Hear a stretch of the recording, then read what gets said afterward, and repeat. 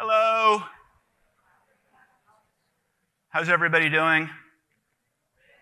Excellent. My name is Bruce Friedrich. I am the founder of the Good Food Institute. We work on alternative proteins, which is what I'm going to be talking about now.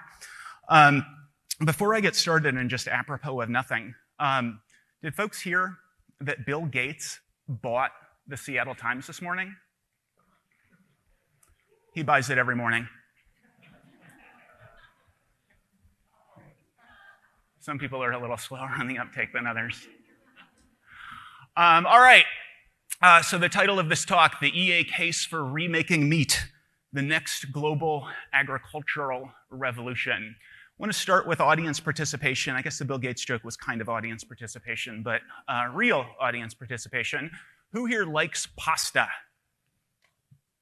Wow, we have unanimity, it looks like, for pasta. Who here would go to your refrigerator, throw away 8 plates of pasta, and eat 1 plate of pasta? Every once in a while, there's somebody in a beef it's what's for dinner cap in the back with their hand up. But for the most part, no. Like, we're all opposed to food waste. We see food waste as a moral issue.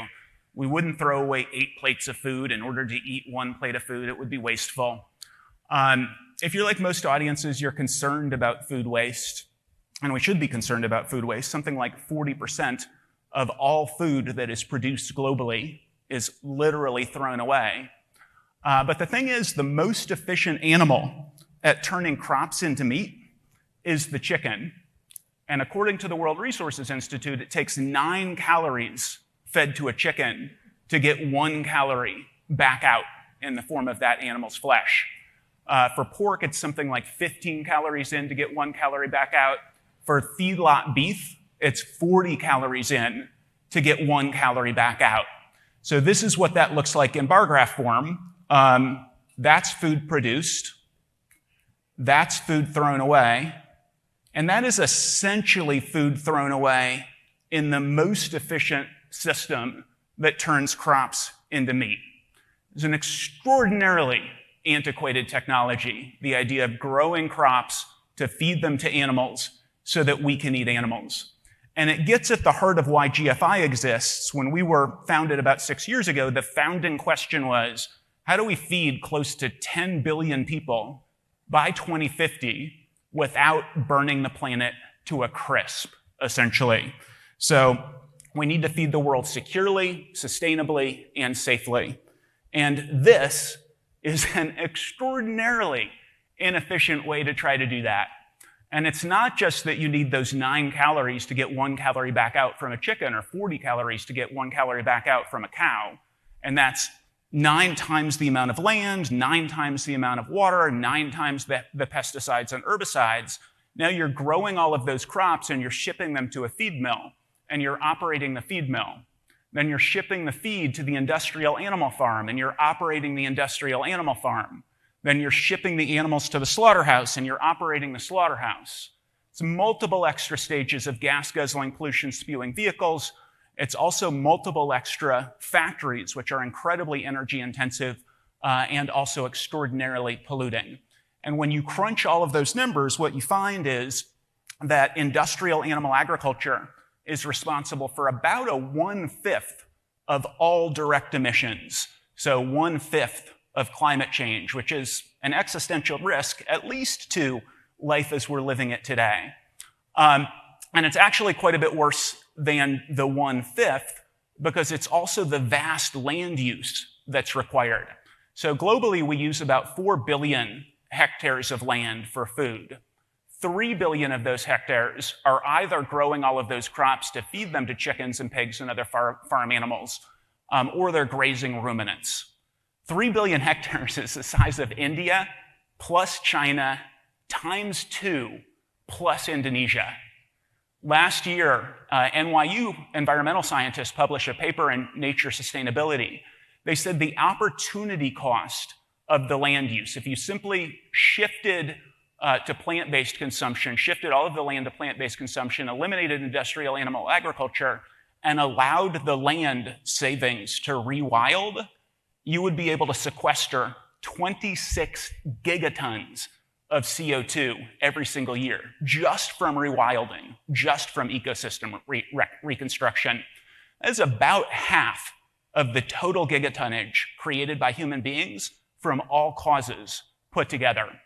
So as a part of the climate solution, it's not just that a fifth of it is attributable to animal agriculture, it's also the vast amount of land that could be used as part of a comprehensive climate mitigation strategy that is currently not used because it's grazing ruminants or it's growing crops to feed them to animals in that incredibly inefficient system. So that's one of the problems of the 12,000-year-old technology. We've been raising crops to feed them to animals so that we can eat animals. This antiquated technology, we've been doing that for 12,000 years, and it's antiquated. Two other quick things to talk about. I'm going to talk about them in a little bit less depth, but they're important to note. Antibiotic resistance or antimicrobial resistance. About 70% of all of the antibiotics that are produced by the pharmaceutical industry globally, about 70% of those antibiotics are fed to farm animals. You want to scare? Google the end of working antibiotics. You want an even bigger scare? Add the word China to your Google search for the end of working antibiotics. The UK government released a report about antibiotic resistance about 5 years ago. They said the threat to the human race from antibiotic resistance is a more certain threat than the threat from climate change. We're literally talking about, according to the former president of the World Health Organization, Dr. Margaret Chan, we're talking about the end of modern medicine via the end of working antibiotics. And then the penultimate thing to talk about, pandemic risk.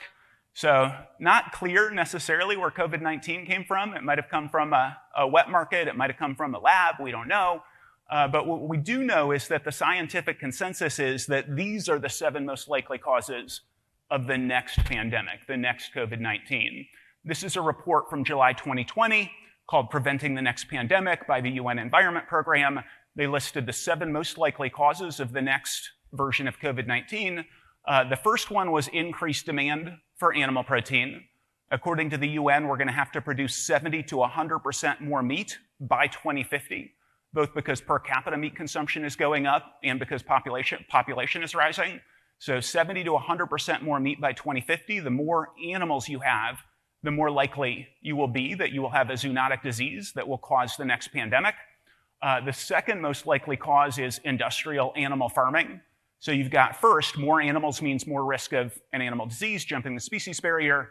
But then when you do industrial animal farming, you end up with all these genetic clone animals. And because they are all so similar to one another, they don't have the same immune system disease resistance. And because you're cramming 50,000 chickens in a shed or hundreds of thousands of egg-laying hens in a shed, increases the likelihood of disease transmissibility as well. The 7th one is climate change, which we just talked about. And it's worth noting that COVID-19, in fact, all 3 of these, climate change, antibiotic resistance, and COVID-19, most adversely affect the people globally who least contributed to the problem and the people globally who can least adapt. So it's almost tautological that the people who least contributed to climate change are the people who are going to be most adversely impacted by it. That's also true of antibiotic resistance. That's also true of pandemic risk. So antibiotic resistance and pandemic risk would be horrible in developed economies, would be horrible for all of us. Life and death for people in developing economies where they don't have medical care. COVID-19 was not particularly transmissible, was not particularly deadly relative to what it could have been. Still sent 150 million people into extreme poverty. None of them in developed economies. It's not US poverty, it's not European poverty, it is extreme poverty. People who are not taking in enough calories to sustain basic life functioning for the most part. Similarly, antibiotic resistance, the people who are most adversely impacted, you don't have a doctor, you scrape your knee. Your best case scenario is that your leg is amputated. Your worst case scenario is that the infection kills you because the antibiotics don't work. And then finally, animal protection.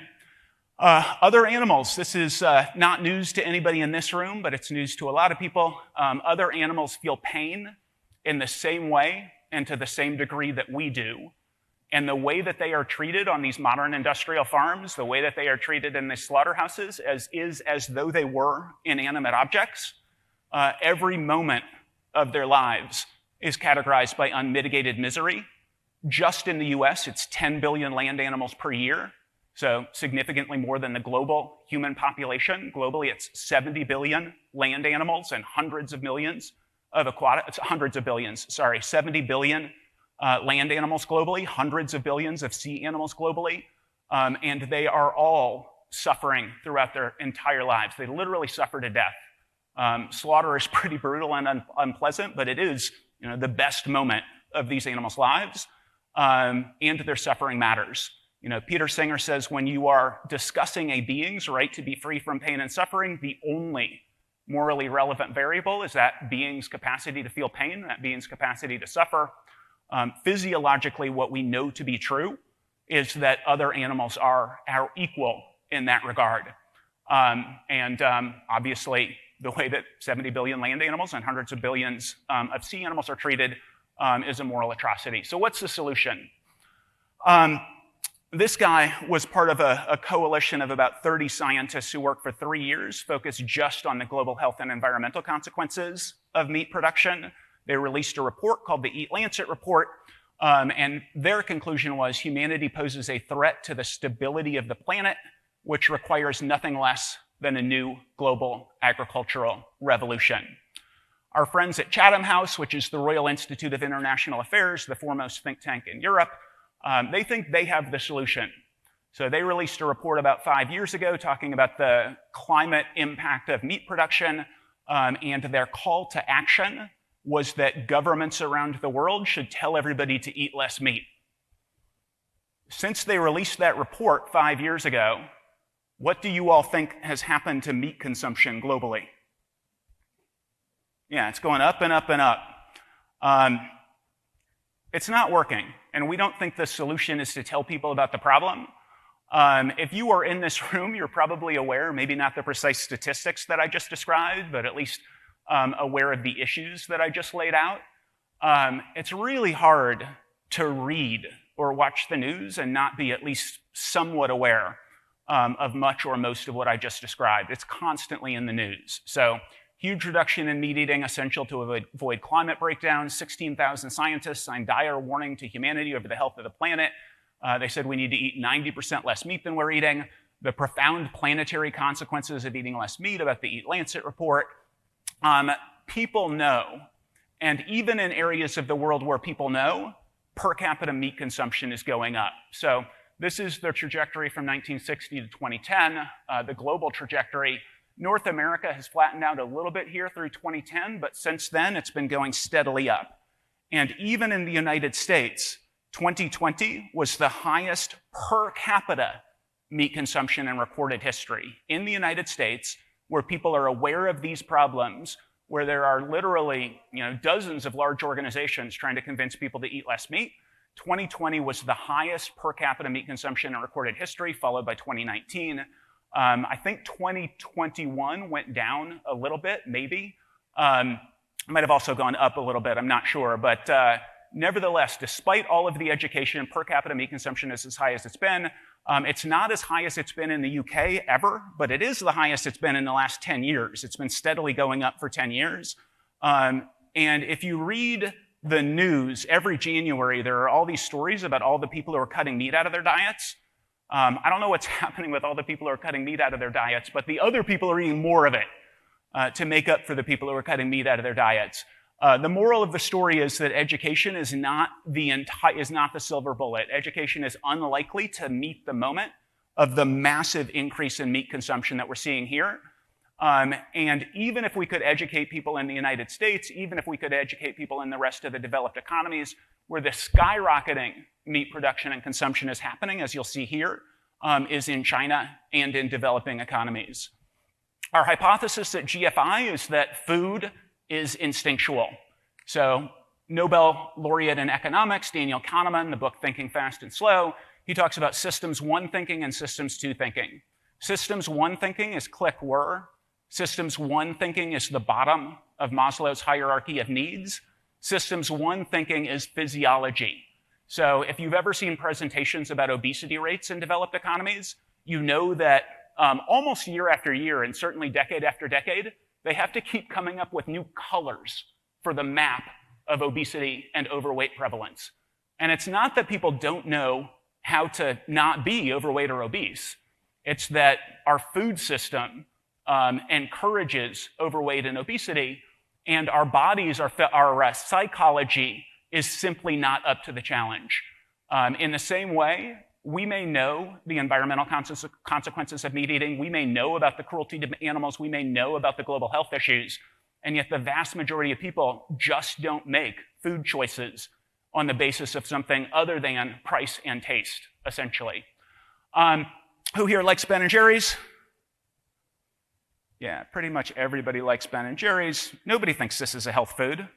We like it because it's not too expensive and it's delicious. So how do we apply the Ben & Jerry's is awesome calculus to the problem of industrial meat production and all of the external costs? Option one, we think, is we figure out how to biomimic the entire meat experience from plants. So up until the companies Beyond Meat and Impossible Foods a little less than a decade ago, plant-based meat, veggie burgers, was basically the soy oil industry's waste product in protein and the pasta and bread industry's waste product in wheat protein. And you take the soy oil waste and the wheat carbohydrate waste and you cram it together and you force vegetarians to eat it.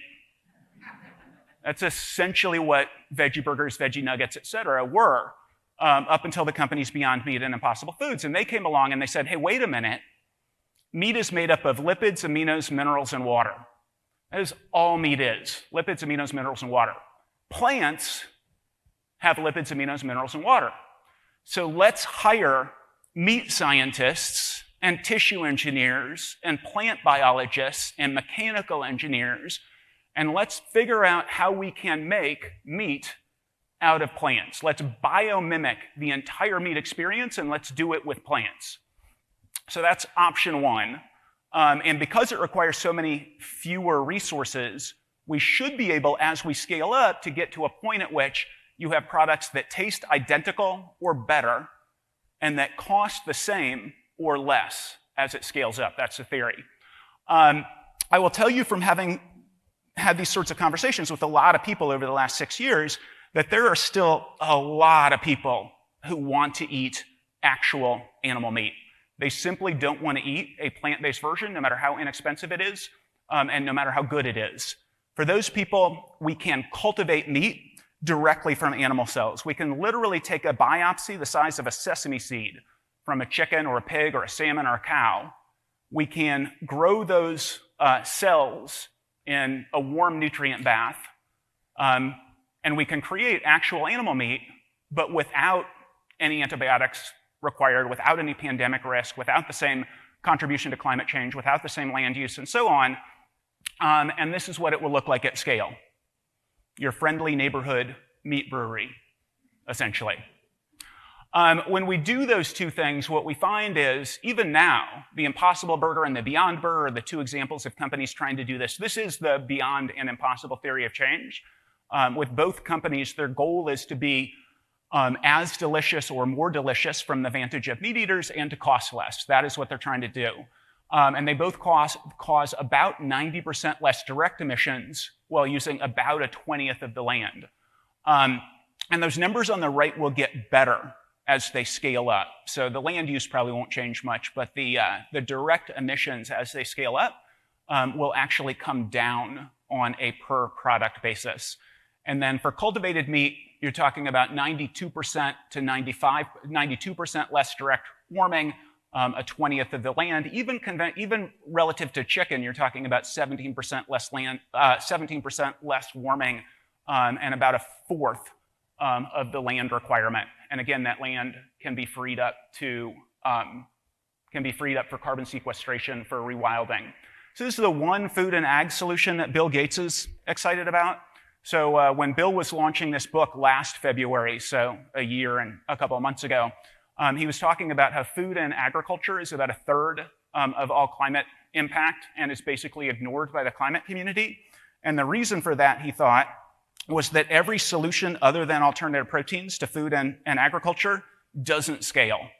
Every other solution requires vast government programs, or it causes the price to go up. It doesn't analogize to renewable energy and electric vehicles. This is the one solution that does that.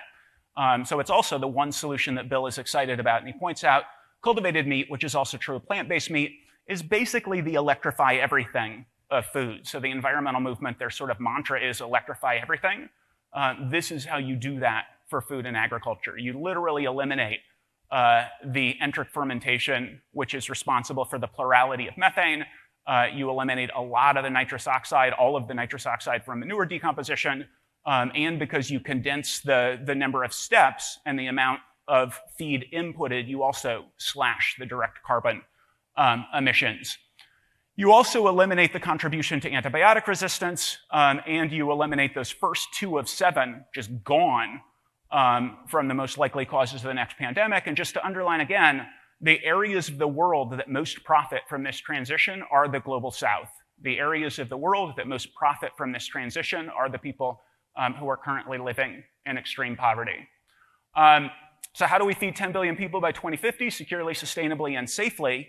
One part of the solution, not a silver bullet, but one part of the solution is shifting how we produce meat from the way we've been doing it for 12,000 years to producing the exact same experience for consumers using plants or cultivating the animal products directly from cells.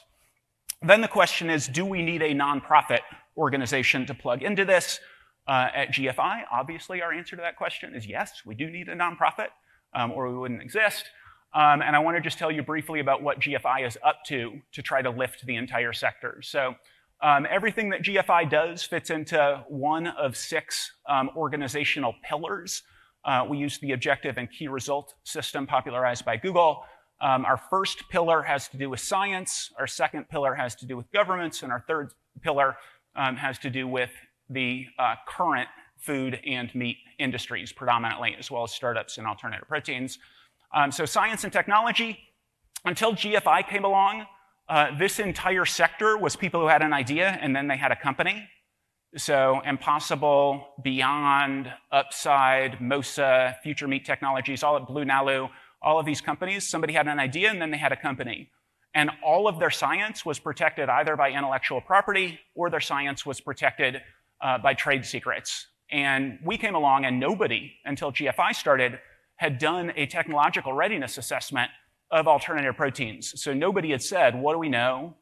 What are the things we know we don't know and we need to explore? Where are the areas where we don't even know what we don't know and we need to go out and have conversations with plant biologists and mechanical engineers and tissue engineers and figure out what we don't know so that we can start to know it, essentially. So the first thing we did at GFI, the first half dozen people that we hired were in June of 2016, so not quite 6 years ago.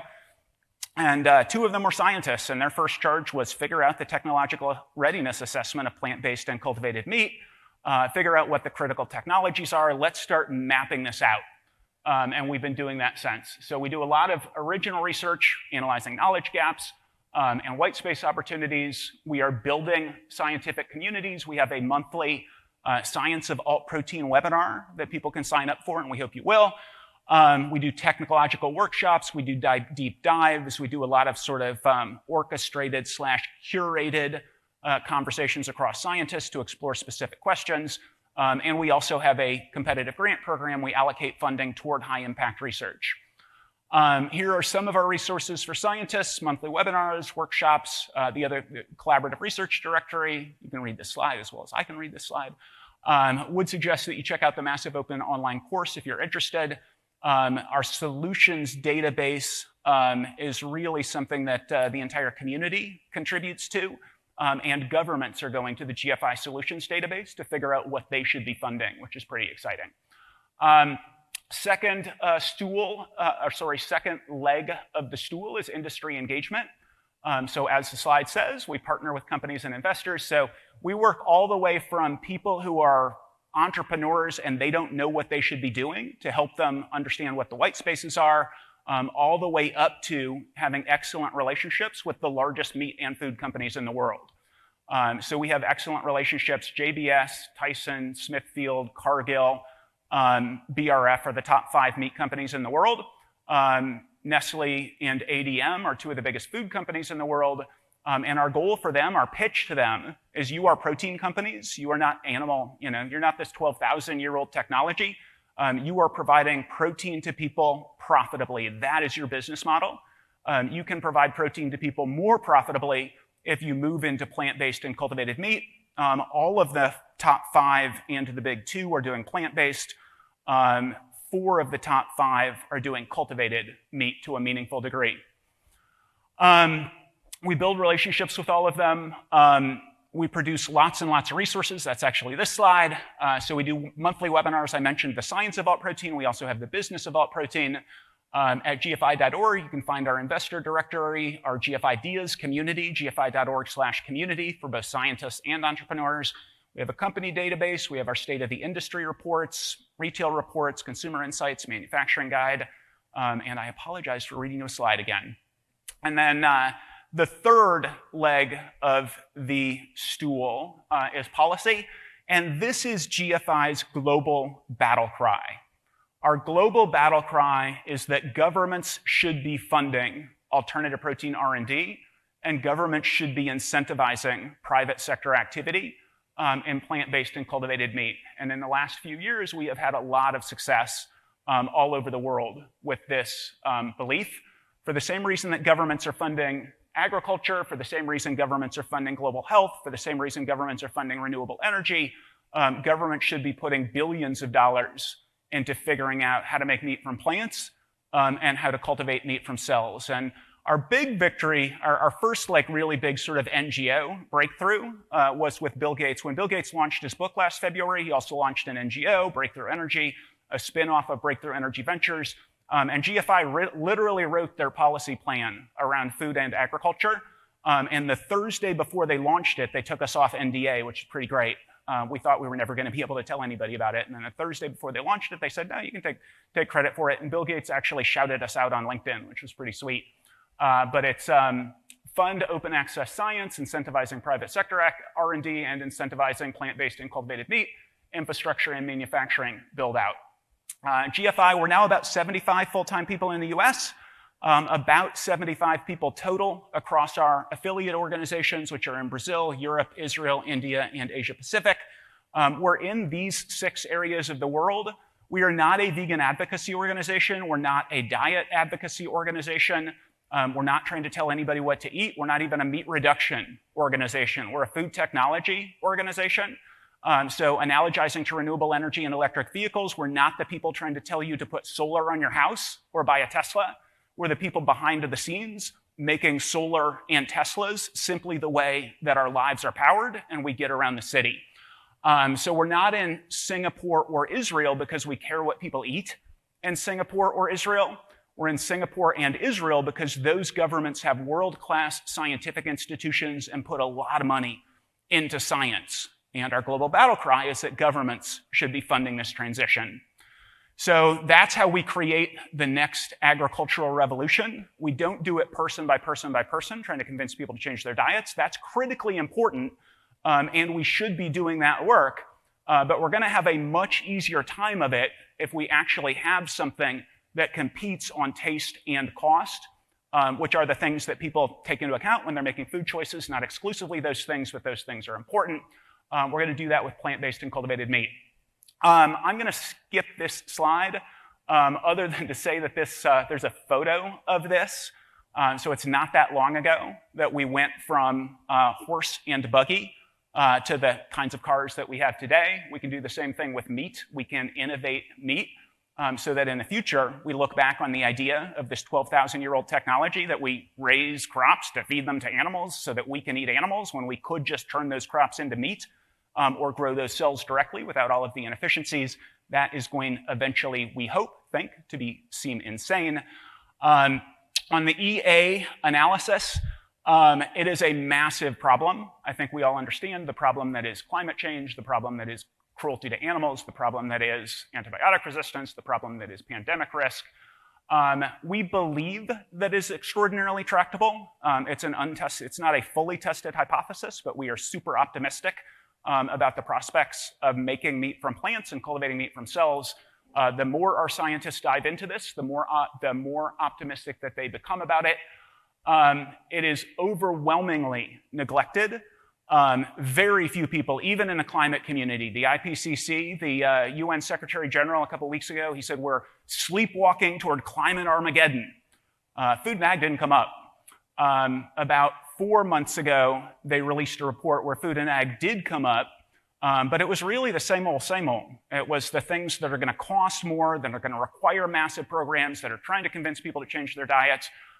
This is the one solution to the problem that uses markets, that analogizes to renewable energy and electric vehicles, and it is vastly under-resourced and under-talked about in the climate and global health communities. These are some GFI openings if you're interested in coming to work with us. We do tomorrow at 1 o'clock. Zach Weston from GFI will be talking about alternative protein careers. I think I'm flipping this. 2 o'clock is alternative protein careers. 1 o'clock is a GFI office hours. So if you want to chat with me, Caitlin, Molly, and Zach, who's the invisible ghost to the right of Caitlin, we'll have open office hours tomorrow at 1 to talk about GFI, and at 2 o'clock, Zach will be presenting about alternative protein careers. Hope folks will come. We have a bunch of newsletters. GFI is all about transparency, so we send out our monthly reports, which you can sign up for at gfi.org/newsletters. We have 3 other newsletters on Twitter. That is GFI, and that is me. And I would be delighted to hear what other people are thinking about. So I think we have about 10 minutes. You want to line up at either of the microphones. We'll just sort of ping back and forth. So if you have a comment or a question, no holds barred, whatsoever you would like to talk about, I am delighted to talk about. Thank you.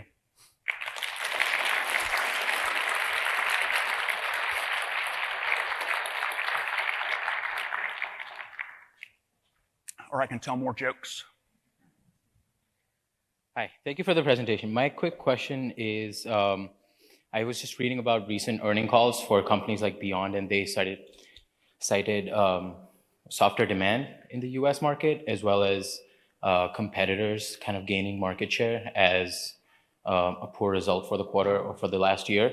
So stemming from that, do you think that we should actually support monopolization to support few companies to reach scale faster, or is competition a good thing here? Well, I mean, I think our answer to this question is just not going to be that tractable. So my hunch is that wherever I came down on monopolization or not monopolization, the degree to which I could actually even affect that, or even GFI could affect that, would be pretty small. So it feels to me like largely an intellectual exercise. Are monopolies good? Are monopolies not good? GFI is going to continue to try to build the entire sector. So just as a reminder, our hypothesis is that the products need to taste the same or better, and they need to cost the same or less.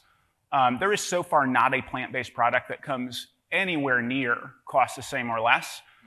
So then our question is, while the products cost a lot more, and almost all of them don't satisfy meat eaters from a taste vantage, how big is the early adopter market? So how big can the industry get? My hunch is that competition is going to be good in this regard. As with many things, if you put all of your just eggs in one basket, that can come back to haunt you. So I'm guessing that lots and lots of competition is going to be important. But really getting to cost the same or less and taste the same or better is going to, I mean, Beyond Meat says it'll be 2.5 years before they have one product that is cost competitive with beef, which means it's even further out that they're going to be cost competitive with chicken or fish, which are even less expensive. Ethan on the quarterly calls says that he thinks they're like 85% of the way there on taste. So from his perspective, they're not there on taste or cost yet. The thesis really gets tested once we have products that taste the same or better and cost the same or less. And my guess would be, with very low confidence, my guess would be that more competition is going to be better than less. Although obviously if you have less competition and they're just like really particularly awesome at keeping their eyes on the prize, they might get there fastest. So kind of following up on that, when you mentioned that we're not trying to change people's minds, but actually develop the technology to get cost the same or cheaper, taste the same or better. So everybody's operating under the belief and assumption that the market will follow and we will not need to change people's minds if we achieve that.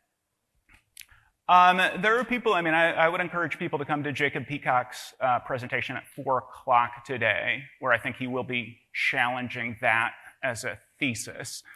And from our perspective, it would be a both and. So what we, I think, can be pretty sure is true is if the products cost more or taste not as good, they will not dominate in the marketplace.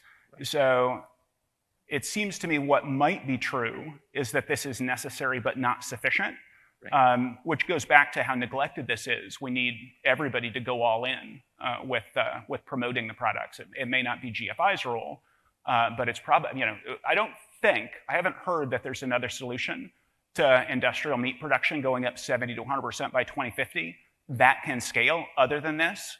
So we need to figure out, our hypothesis would be we need to figure out how to make this work.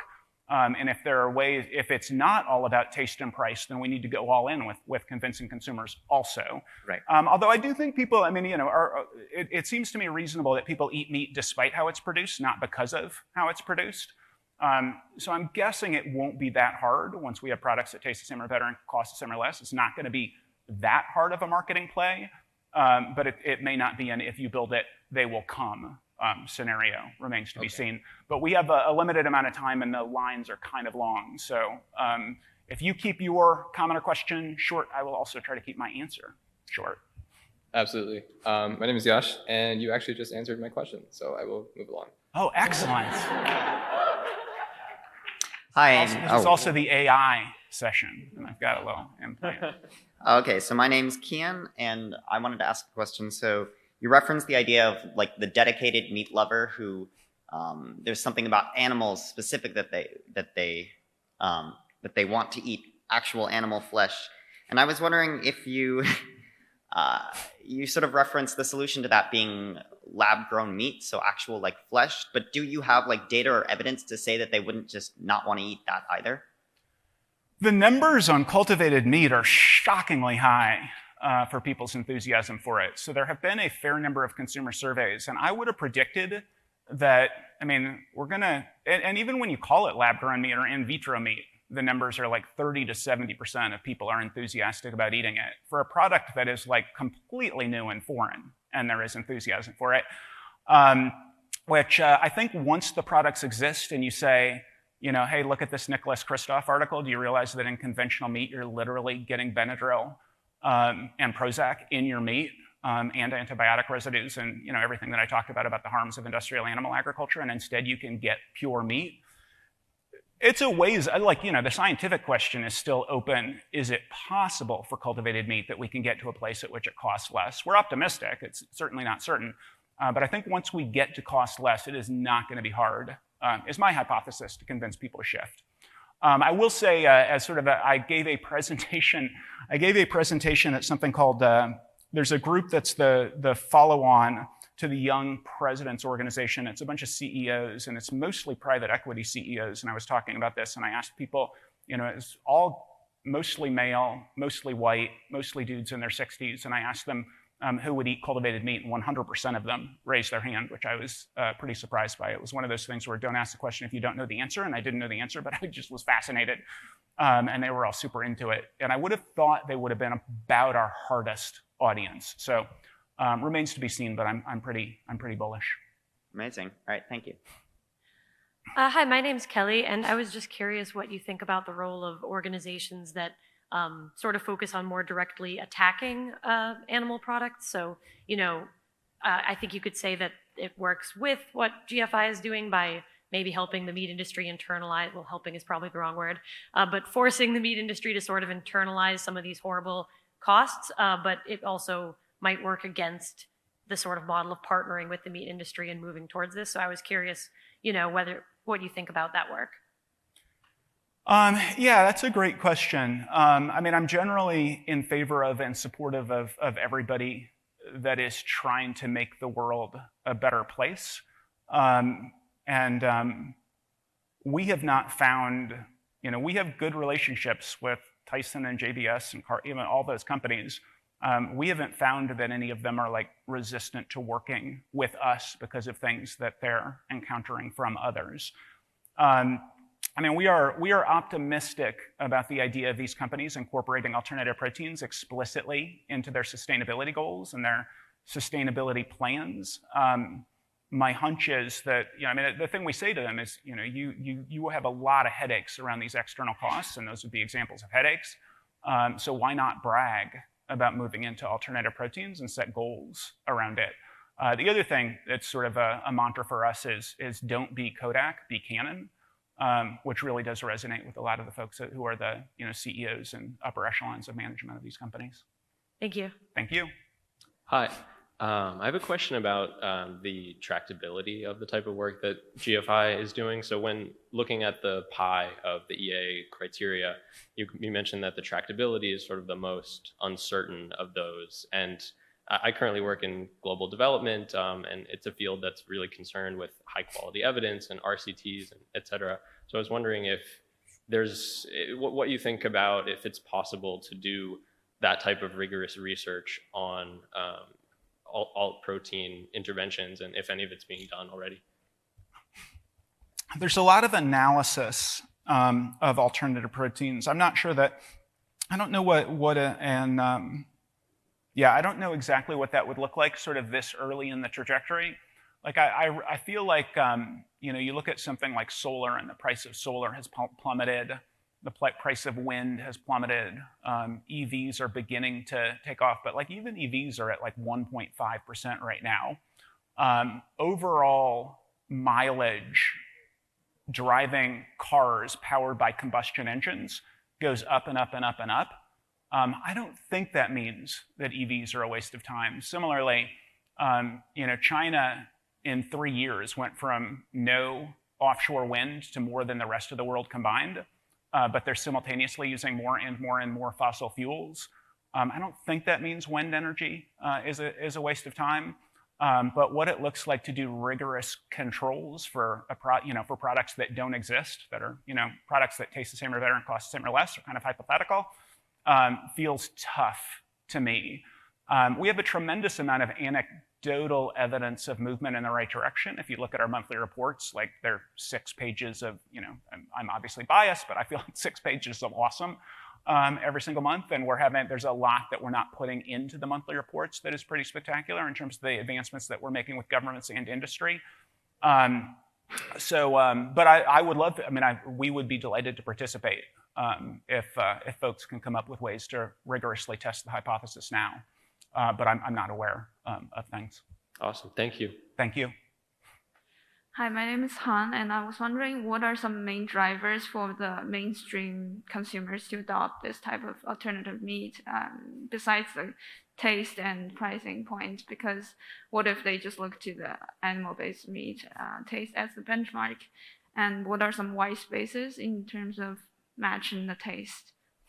Yeah, so that your first question is such a fascinating one for us at GFI, because we have people who come to us pretty regularly and want us to be basically marketing the Impossible Burger and the Beyond Burger, or they want us to be marketing lots of the other plant-based meat products. And our hypothesis is that there may be things that allows the market to grow in the short term while the people buying the products are early adopters, that are actually counter to the products succeeding over the longer term. So like a lot of people in the sort of hyper foodie community are super concerned about things that 98% of consumers aren't concerned about at all. And in conversations with folks, we all live in our bubbles. So you'll talk with people who are like, everybody cares about X. And you're like, have you seen the line at KFC? Like, those people don't care about X. Something like 40% of people eat fast food on a daily basis. And so we struggle a lot with, like, what is the advice to the people with the goal of answering your first question? How do we get consumers now to buy these products? And will companies be shooting themselves in the foot if they make decisions now for the early adopters who are happy to sacrifice on taste and pay more? Yeah, so anyway, that's one of the questions we struggle with. And I think our corporate engagement engages with this question a lot because of our work with companies at every stage of company development. It does seem like taste is going to be the number one thing. Taste is the number one thing. If you read the stories about Beyond struggling, like I think to an article, they talk about supply chain issues, they talk about price, they talk about taste. And so the products really do need to taste good, or they're not going to sell. And the price needs to come down, or they're going to sell a lot less. The question is, I think, like how, where is the ceiling on the early adopters? My hypothesis would be that it's probably 4 to 5 times where it is now, but we don't know. It's not inconceivable that we've reached the ceiling already, and that the only way we increase sales is price and taste increases. I will just point out though, we had a 45% growth in plant-based meat last year. So the fact that it was flat this year, it's still a 15-20% per year over 2 years. So the pandemic has just really confused things, I think. I'm not sure I ever got around to answering your question, did I? No, it was good. Thank you. Sorry.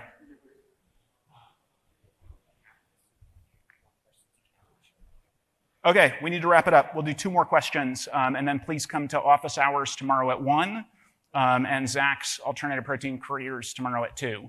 So 2 more questions. I'm sorry, but I'm happy to hang out and chat with people, I think. I'm not sure what's after this. Yeah. Hello. You mentioned at the beginning of your talk that the meat industry uses a lot of resources, whether it's land for grazing and growing food or emissions. And you also mentioned that the meat industry is very inefficient with its use of resources, whether it's chickens not being good calorie farms or calorie factories. I think one of the counter arguments that I hear most often is that the meat industry utilizes resources that wouldn't be used otherwise. Like chickens can eat food that humans wouldn't, and that they could use land and utilize land that wouldn't be useful for growing crops or human habitability. How would you respond to someone who holds these beliefs? That happens somewhat in developing economies. That doesn't happen almost at all in the US. Less than 1% of beef sales are exclusively grass-fed beef, and 0% of chicken and pork sales are animals that graze. So it's an almost non-existent, it fails in other ways as well. But the biggest thing is, try to find, grass-fed beef, I think is 4 times more expensive, which is why it's less than 1% of sales, and 100% of chicken. Even like Polyface Farms, which is the Joel Salatin's farm in Virginia that's glorified in Omnivore's Dilemma, the pigs and chickens are still eating massive amounts of feed, that not exclusively feed, but it's still a horrible caloric conversion ratio. So there are going to be some pastoralists where that's going to be true. Although there's still going to be significant adverse environmental consequences from that. Awesome, thank you so much. Thank you. All right, last question. Oh, how is in all the areas of the world where meat production is industrialized, do you expect for it to also be economically feasible for them to convert to non-livestock meat production and thereby abandoning all their existing investment in infrastructure without some sort of external subsidy or investment? Yeah, I think hypothetically, sure. It obviously takes a lot longer. The nature of capitalism is you have your fixed costs and you discount them over however many decades the slaughterhouse exists for. So yes, I think the transition, we could leave it to the tender mercies of the market, and the market would probably eventually get there. Maybe not.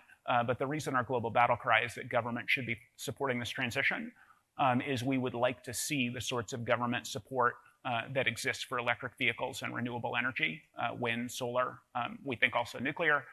Or I guess that's not actually a GFI position. I take that back. But the sorts of government support that exist will help it to happen a lot quicker and could be dispositively responsible for it happening at all. Elon Musk says Tesla would have failed at least twice if not for government support programs. I'm optimistic that the transition to making meat from plants and cultivating meat from cells is easier You don't need the cobalt and the copper and all of the sort of inputs into lithium-ion batteries. I don't think the scientific challenges are probably as steep as the challenges for electric vehicles. Don't know for sure. So I think it could happen purely market-based, but the reason we're trying to get governments to help is for, to answer your question and make it be plausible a lot more quickly and everywhere. All right, thanks very much, everybody.